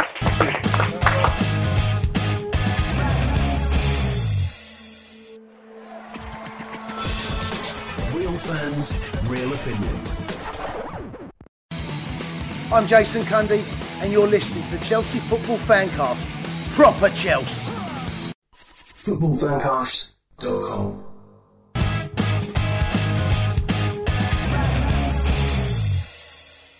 Hello! We're going to have no clapping. Why not? You're all fired. Go away, go home, go to the pub, do whatever you're doing.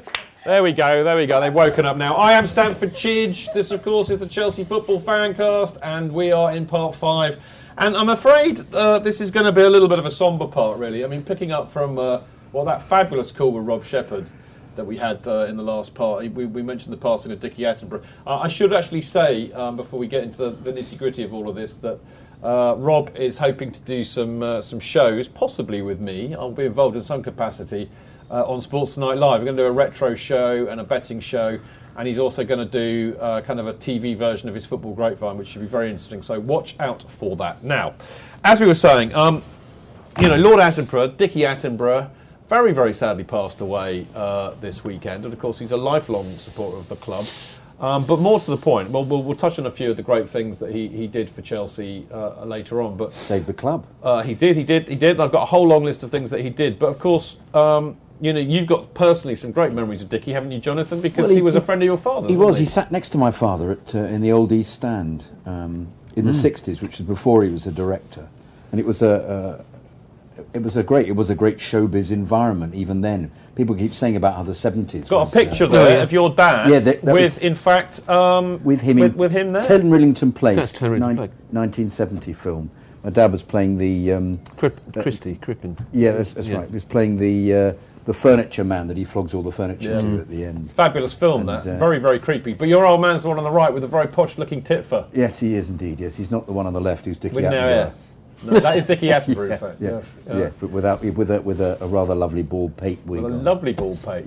He wasn't, in fact, bald. He wasn't. No, that was a plastic. So thank you for putting that picture up. There we go. And thank you for sending it to me. No problem at all. I think I've got a couple of others actually. If I look into my archive, but that was the one that most came to light. But no, they sat next in the old East Stand. They were, but it was a great area of showbiz personalities. I mean, there was John Mills, who was another contemporary. Yeah, he sat the other side. In fact, his son, when he couldn't come, did he have an ice cold pint with him at all times? Yes, he did all the time. Yes, from the film Ice Cold in Alex. Ice Cold in the East Stand. Yes, that was Carlsberg. Just to digress slightly, the interesting thing about the old East Stand was the steps were very high, and the reason being was when it was built, it was so that everybody could wear a hat. So, because I actually asked... A Titfer? Yeah. Did they all wear Titfers like the one your old man had? They did. When I was little, I always found it really tricky getting up those old steps. And I remember saying to a steward, why are the steps so difficult to get up? He said, because when it was built, mate, he said everybody had a Titfer. Tit for tat, mate. Yeah. No, I digress hugely. But yeah, it was a wonderfully... it's actually that area where they sat was really... perversely theatrical. There were lots of people shouting up. Did they do a song and dance routine at half time? Not that kind of theatrical, but there was a bloke, an American guy who kept having a go at the ball boy all the time. Get that ball in, ball boy. I said, "Who's that guy?" He's some American director. Everybody was a cut. Yes, cut. I don't like referee. Cut the goal. We don't want the goal. No, take two. Yeah. And they said, "John Mills." Drogba. Give it some ore. Yeah. Ore. Old John Wayne gag. Dickie Attenborough took John Wayne to Stamford Bridge, apparently. Did he really? Yeah, and Frank Sinatra. Of course he did. Steve McQueen. Yeah. It's Raquel Welch, as we all know. Yeah. Well, I don't know if that was that wasn't. I think that was Ozzy. No, it was Ozzy. Yeah. But yeah, it was Vidal Sassoon was also in the same area. Of course, he was a big Chelsea fan. Yeah. He turned up there just before he died. Actually, had a last hurrah. So I mean, before he died or before he curled? Very clever. So you actually met Dickie then on many occasions. Yeah, and in fact, I know his son Michael, and I know his wife Karen. They're very much. I've been very much involved in that whole setup, but much more so when I was a child, because I was actually, my dad took me, and I still can't work out how I managed to get a seat most of the time. So my dad only had one seat, and then when I was little, he used to take me in on his, you just get it. I think you got in over the turnstile. He could lift you up, so you'd sit on his lap. But subsequently, I remember him when he couldn't go. I used to go, and I'd find myself sitting, but next to John Mills and Richard Attenborough, you'd think. But I thought nothing of it, or he didn't know their status. You just thought, oh, they're mates of my dad's. Yeah, cool stuff. Well, that's a lovely touch. It's nice to get a personal take on it, Jonathan. Well, it was. I have to say, he was always very lovely and very charming, a very charming man. And subsequently, I met him a few times. Subsequently, with Michael, with his son, and he was always, as I say, a very, very sympathetic man. So. I mean, all the tributes that I've seen have gone about how wonderful, what a lovely how he was always very good at making people feel that they had something to say for themselves. Very kind. Yeah. Always gave you your moment. Chris Kringle. Yeah.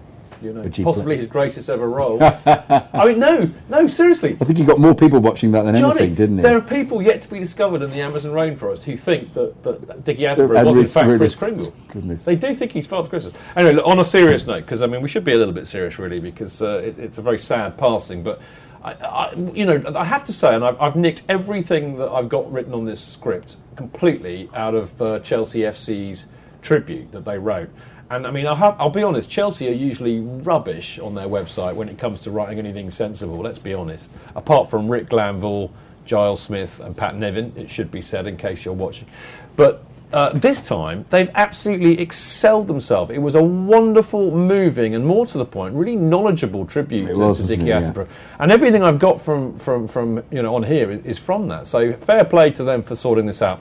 But I mean, what people may not know is that Dickie Attenborough actually fell in love with Chelsea when he was about to star in Brighton Rock, which is a very, very famous film, the Graham Greene novel, yada, yada, yada. But he'd done on stage previously. And there we go. He decided he wanted to be fitter, obviously. But he trained with the players to get fit for the role, and that's basically when he fell in love with the club. And this was in the 40s.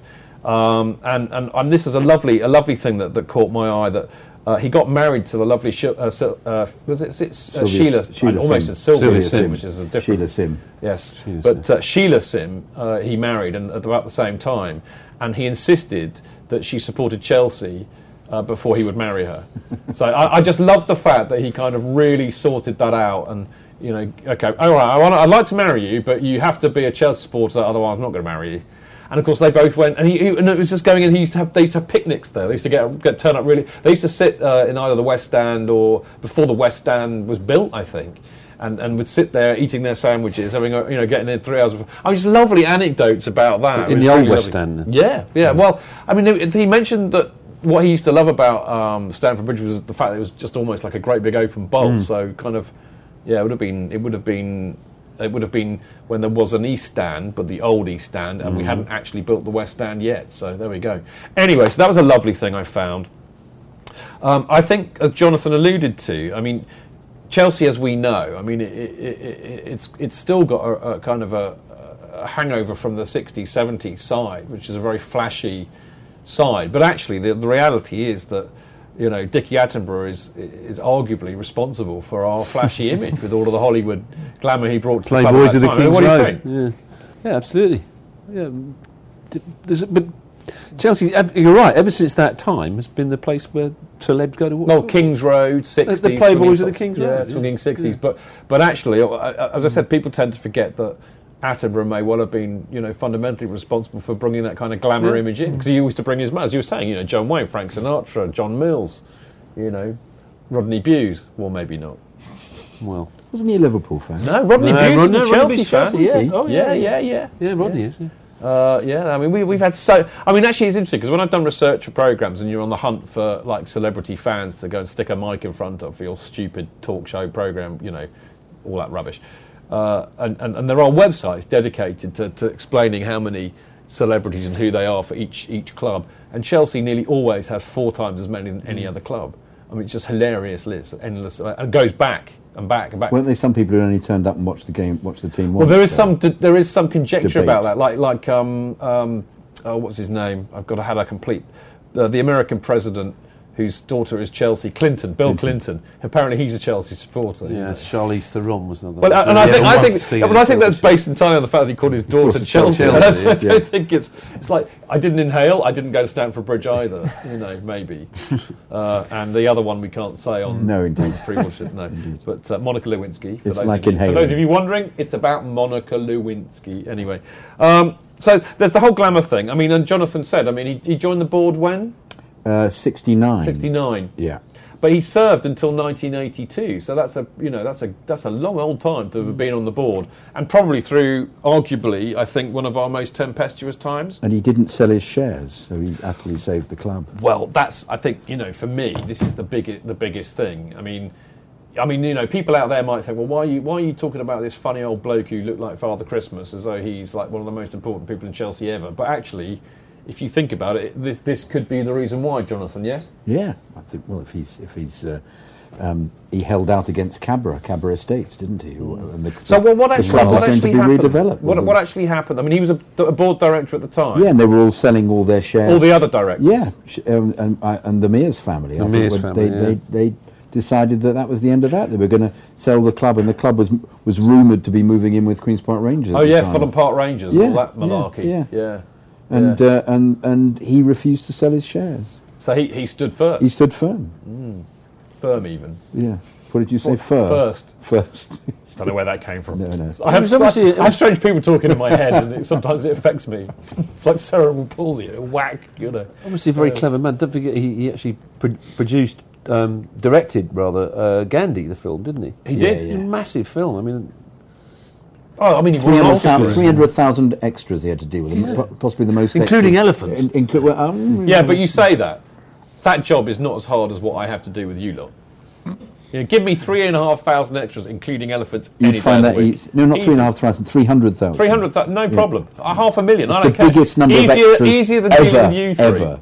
So what? It's still easier than dealing with you lot every week. It took him 20 years to get the money for that film. Did it really? Yeah. But I mean, no, he was a super director, and I think you're right. I think that's very, very underestimated. But I'm personally more interested in the fact that he did stand firm, to correct my previous error, and was the only board director who didn't sell his shares to Cabra Estates, which effectively meant that Ken Bates could come in and seize control and prevent the property developers from developing on the ground. And I mean, obviously after that we had the CPO being founded. Where did Marlow Estates come in then? Did they buy it from Cabra?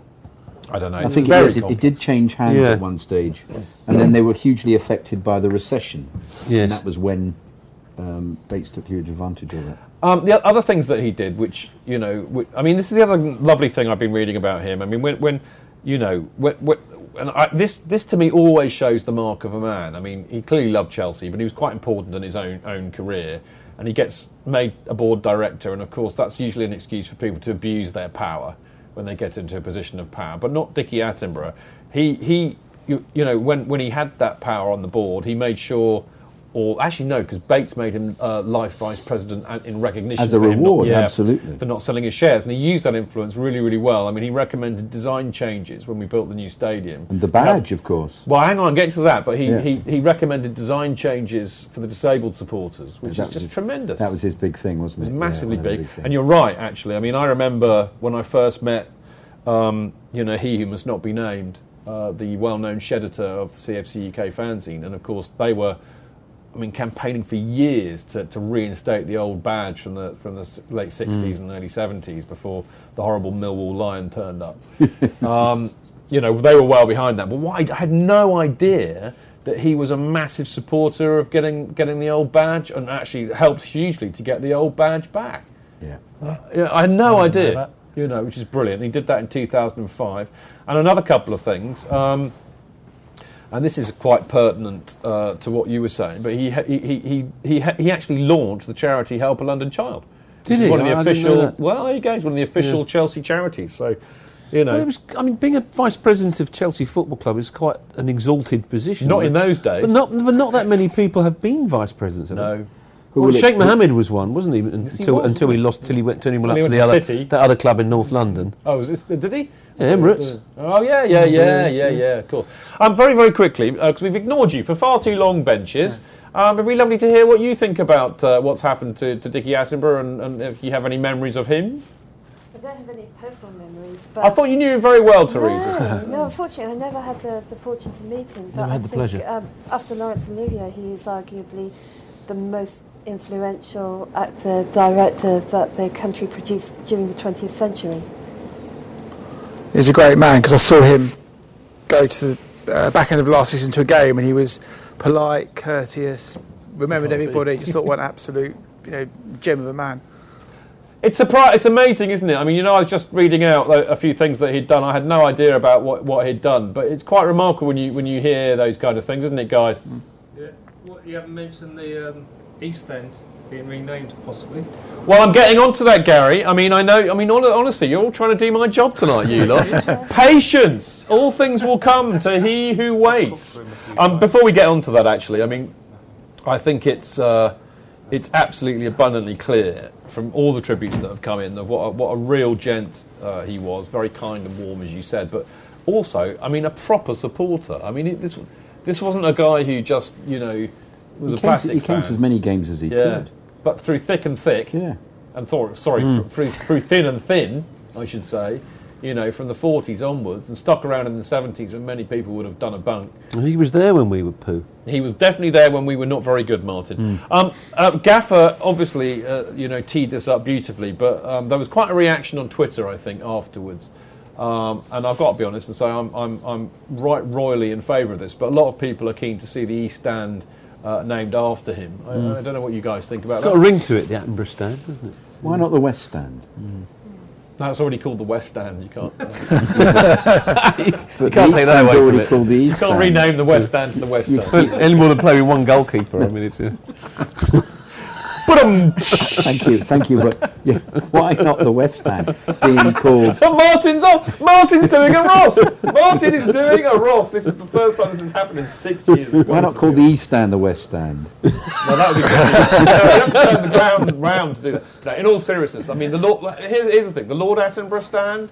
The Dickie Attenborough Stand, the Lord Attenborough Dickie stand, just the Attenborough stand. Attenborough. But it should be. I think it should be the West Stand. I think the East Stand is the stand. No, I think it should be the East Stand because that's where all you prawn sandwich eaters. Sorry, that's where all you big posh thespian. So you're equating him with a prawn sandwich. No, that's where all you Hollywood glamour type people, actor type people, all sit, isn't it? There are no actors in where I sit at all in the East. Well, I mean, I could have told you that. Yeah. Oh, thank you. Boom! That was just gratuitously horrid. It was. Malicious even. Yeah. But there you go. I thought, I mean, in all seriousness, you seem to be broadly in favour of, let's just say, for sake of argument, the East Stand being named after him in some way. A stand should be named after him. Yeah. Pablo? I think I see the argument from both sides. It would be nice, but there are also a lot of other worthy candidates of stand naming that. Here's the thing, right? I'll tell you what I've had a lot of today. I've had a lot of no, because we've got to name all the stands after John Terry and Didier Drogba and Lampard. And I said, well, hang on a minute, no.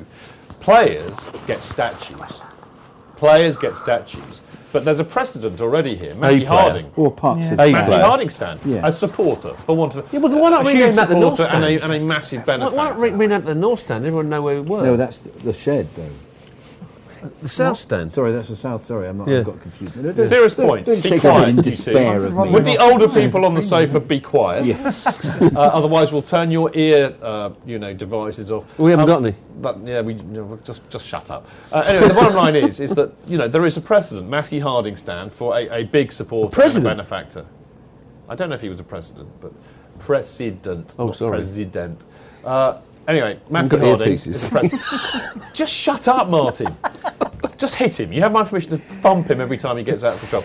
Anyway, look, Matthew Harding is a precedent with a stand there, so I think it's perfectly acceptable. I think that's a reasonable point. I mean, I think I'd probably look at it from the other perspective of it should just be people who have been great icons for the club in whatever form, whether statues for players, or even areas of stands like Ozzy's. Well, I mean, then we get into but that I think is ridiculous. When you can have a Nigel Spackman entrance or whatever it is. We've got that already, haven't we? Stupid. Yeah. I mean, I don't think anybody takes any notice of that, nor should they. I do. He was a great player. Yeah, I love Spackers, but I mean, who cares? What's important is if a whole stand is named after somebody, that is for me a mark of their importance. Yeah. Where do you stand on this, Benches? Are you kind of in favour of the Attenborough stand? Yeah, I think. Yeah, definitely. Yeah? In principle, yeah. Good. All right. Well, he was a president after all. Indeed. Now, there is actually. I don't have a graphic for you on this. I'm sorry, but if you're keen to sign this petition, you're just going to have to use your noodle and either watch what's going on Twitter. Most Chelsea supporters are tweeting it out, but you can find it at www.ipetitions.com. I suspect if you just search in there for East Stand in memory of Lord Attenborough, you will probably find it. But I think I personally am in favour of having the East Stand, particularly the East Stand, named after. Another thing, Jonathan, about why the East Stand would be appropriate, it's the only stand that exists from the time that Dickie Attenborough was on the board and involved with the club. It's the only bit of the whole stadium that remains. So for me, it would be fitting if it was the East Stand. Yes, but it's for me the very fact that the East Stand was always the East Stand from the inception of the club. Do you know what though? Do you know what the reality of this is? Yeah. There are still people who call the Matthew Harding end the North Stand. No, the North Stand was the stand that was rickety and above. That's right. But there are still they people, shouldn't be calling that. That's a mistake. Whatever. But I'm saying that you can call things whatever you want. Know. And people will always revert Whereas back to the East Stand has always been the East Stand since 1905, since it was built. Actually, I don't know if it was built in 1905, but it's since the beginning. Whereas to me, the West Stand, which should be. Thankfully, we're going to a break in a minute. But before we do, for England no, you can't. The East Stand's you can't. You can shut up one. now. Thank you. Let's grade 2 Before listed. we do, I'll just talk over you. East. Right, I'll chuck the script at you, and you'll hopefully blood will be drawn. Right, final word on this. Dickie Attenborough, we absolutely salute you. Keep the blue flag flying high and stay carefree wherever you may be. And I think a round of applause for Dickie Attenborough. Dickie Attenborough. A minute's applause.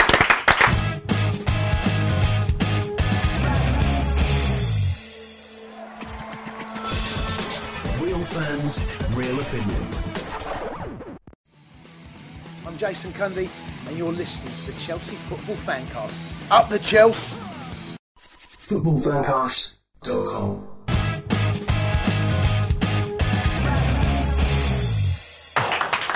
Thank you very much. Thank you very much. I am Stamford Chidge. This is the Chelsea Football Fancast, and we are almost at the end of the show. Last part. Some of you will say, thank God, why did it go on so long? But that would just be my mother. Now, I have a little bit of Chelsea Cheddar's stats for you tonight. Can I read them out? You can indeed, Jonathan, but before you do, I'm going to tell the people out there that we've got a bit of... Can you tell those horrible Arsenal fans to get out of my gallery, or I will come and sort them out with hammers and ratchets and God knows what else? I will be very cross. Get them out of that gallery now. Hatchets and hammers. Thank you. Right. Carving knives and spanners. Jonathan, you do your Chelsea Cheddar stats.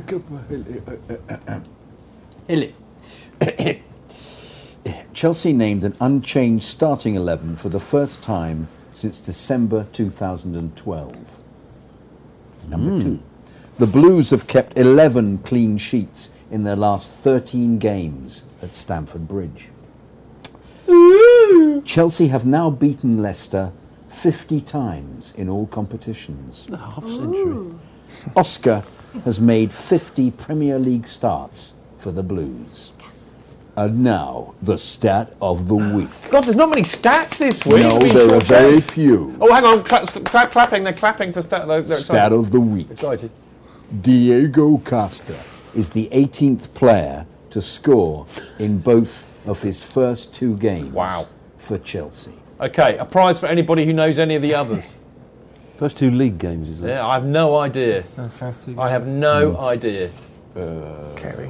None at all. Who was the last? But anyway, chuck it here, old son. That's brilliant. Thank Cheddar. Probably Thank Bobby you so Tanley. much for those stats. Probably Greavesy. I love it. I love it. Now, just so that you know, you can have more Chelsea stats and history by going to, there you go, it's on the screen now, www.chelseachatter.com, and of course follow the lovely man at Chelsea Chatter on Twitter. He is lovely, lovely, lovely.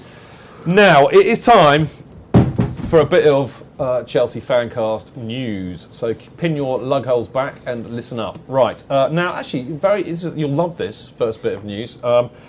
Following on from our little tribute to Dickie Attenborough, I found out, I think it was CFC Kath who put a tweet out about this, but Mick Greenaway died 15 years ago last Friday. I cannot believe it's whizzed by that quickly. Now, Zigga-zagga, zigga-zagga. Exactly. Thank you, Kath, for reminding everybody on Twitter. Now, for those of you who don't know who he was, well, he was the bloke responsible for the Zigga-zagga chant in the old shed years ago, and I think I'm safe to say, arguably the creator of the Celery song. Yeah, I think so. I think it's safe to say that he was.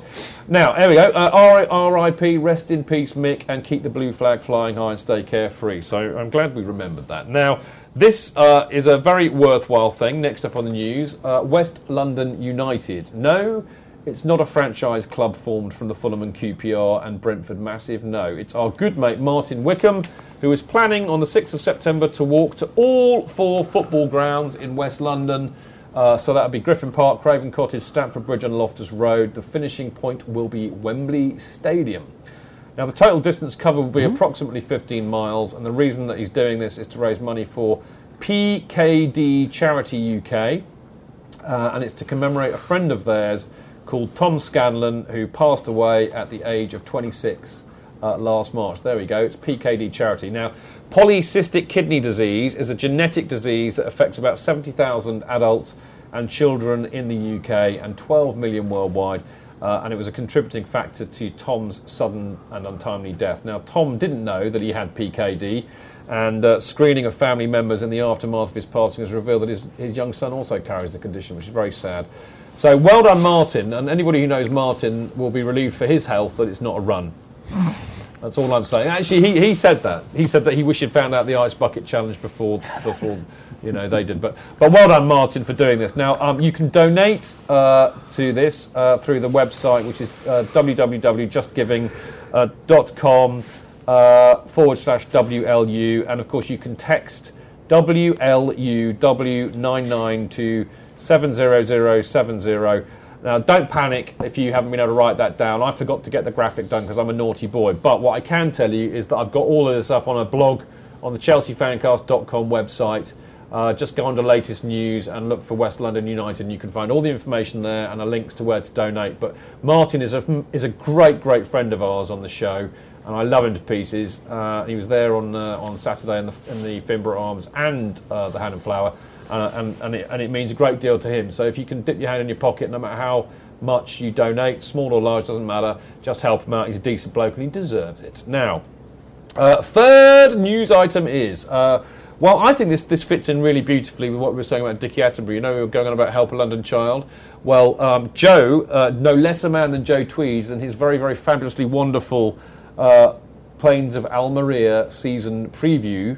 There we go. There's a lovely little screen grab of the cover. Now, this, I tell you, this is without doubt, the best piece of work done on the season preview out there. He's a terrific writer. Well, I mean, it's just the group of people he's assembled out there, Johnny. I mean, even his own stuff is really good. No, he writes very well. But as I said, it's just brilliantly put together. It's full of really insightful stuff about tactics and the youth development, FFP, player profiles, profiles of the opposition that we've got, tactics, you name it, all in one half. And then in the second half, it's got some really good kind of big editorial pieces where people like Walter Otten. I mean, Walter's done a guide to away games. I mean, it was so funny. I was laughing out loud, literally reading it.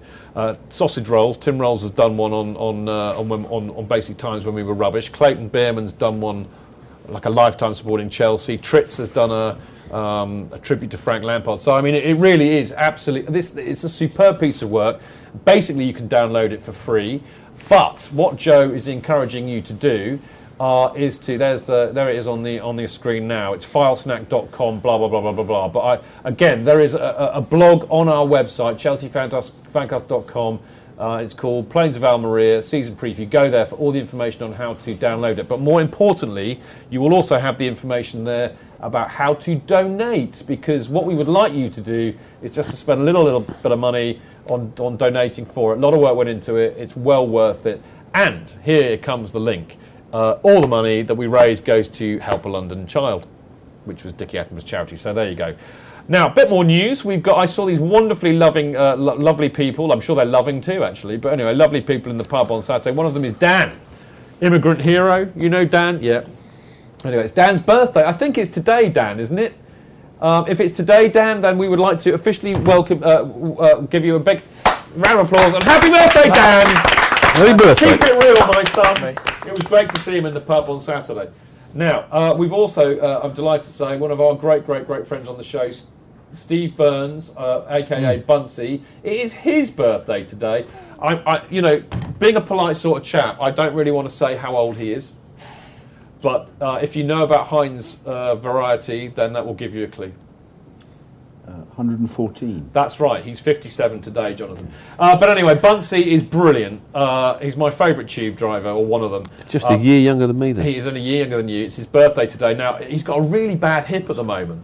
He was hobbling along on Saturday with a walking stick. Have it off, old boy. He's not in good shape. And I did kind of really helpfully point out the next time I see him, I want to see a parrot on his shoulder.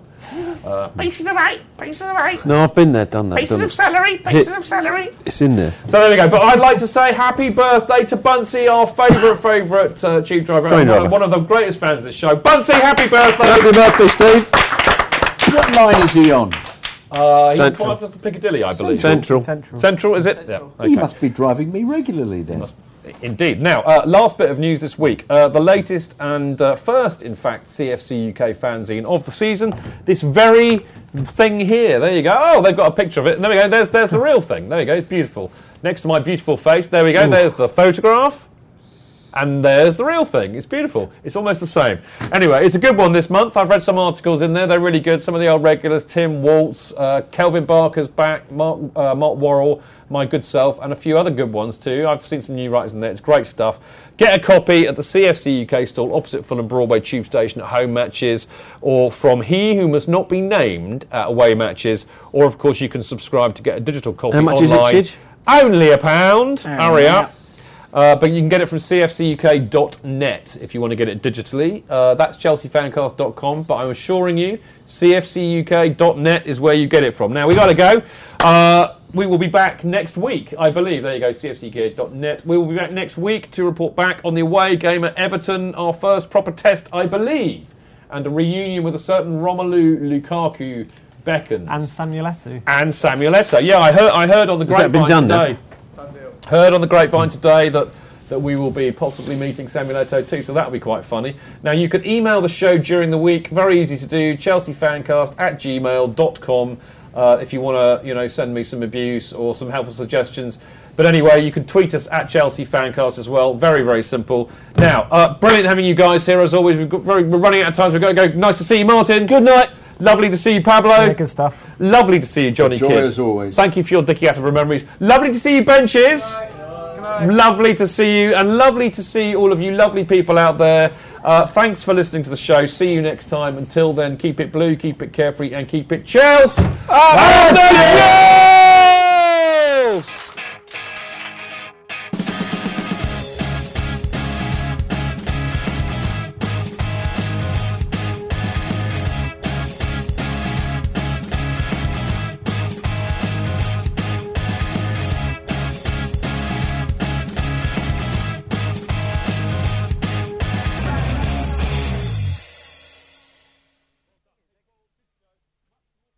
It's the 90th minute.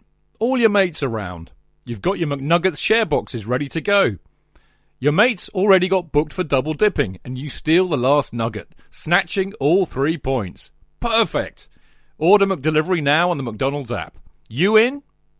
At participating restaurants, 18 plus, serving times, delivery fee and terms apply. See mcdonalds.com. Hey, it's Paige DeSorbo from Giggly Squad. High quality fashion without the price tag. Say hello to Quince. I'm snagging high-end essentials like cozy cashmere sweaters, sleek leather jackets, fine jewelry, and so much more. With Quince being 50 to 80% less than similar brands. And they partner with factories that prioritize safe, ethical, and responsible manufacturing. I love that. Luxury quality within reach. Go to quince.com/style to get free shipping and 365-day returns on your next order. Quince.com/style.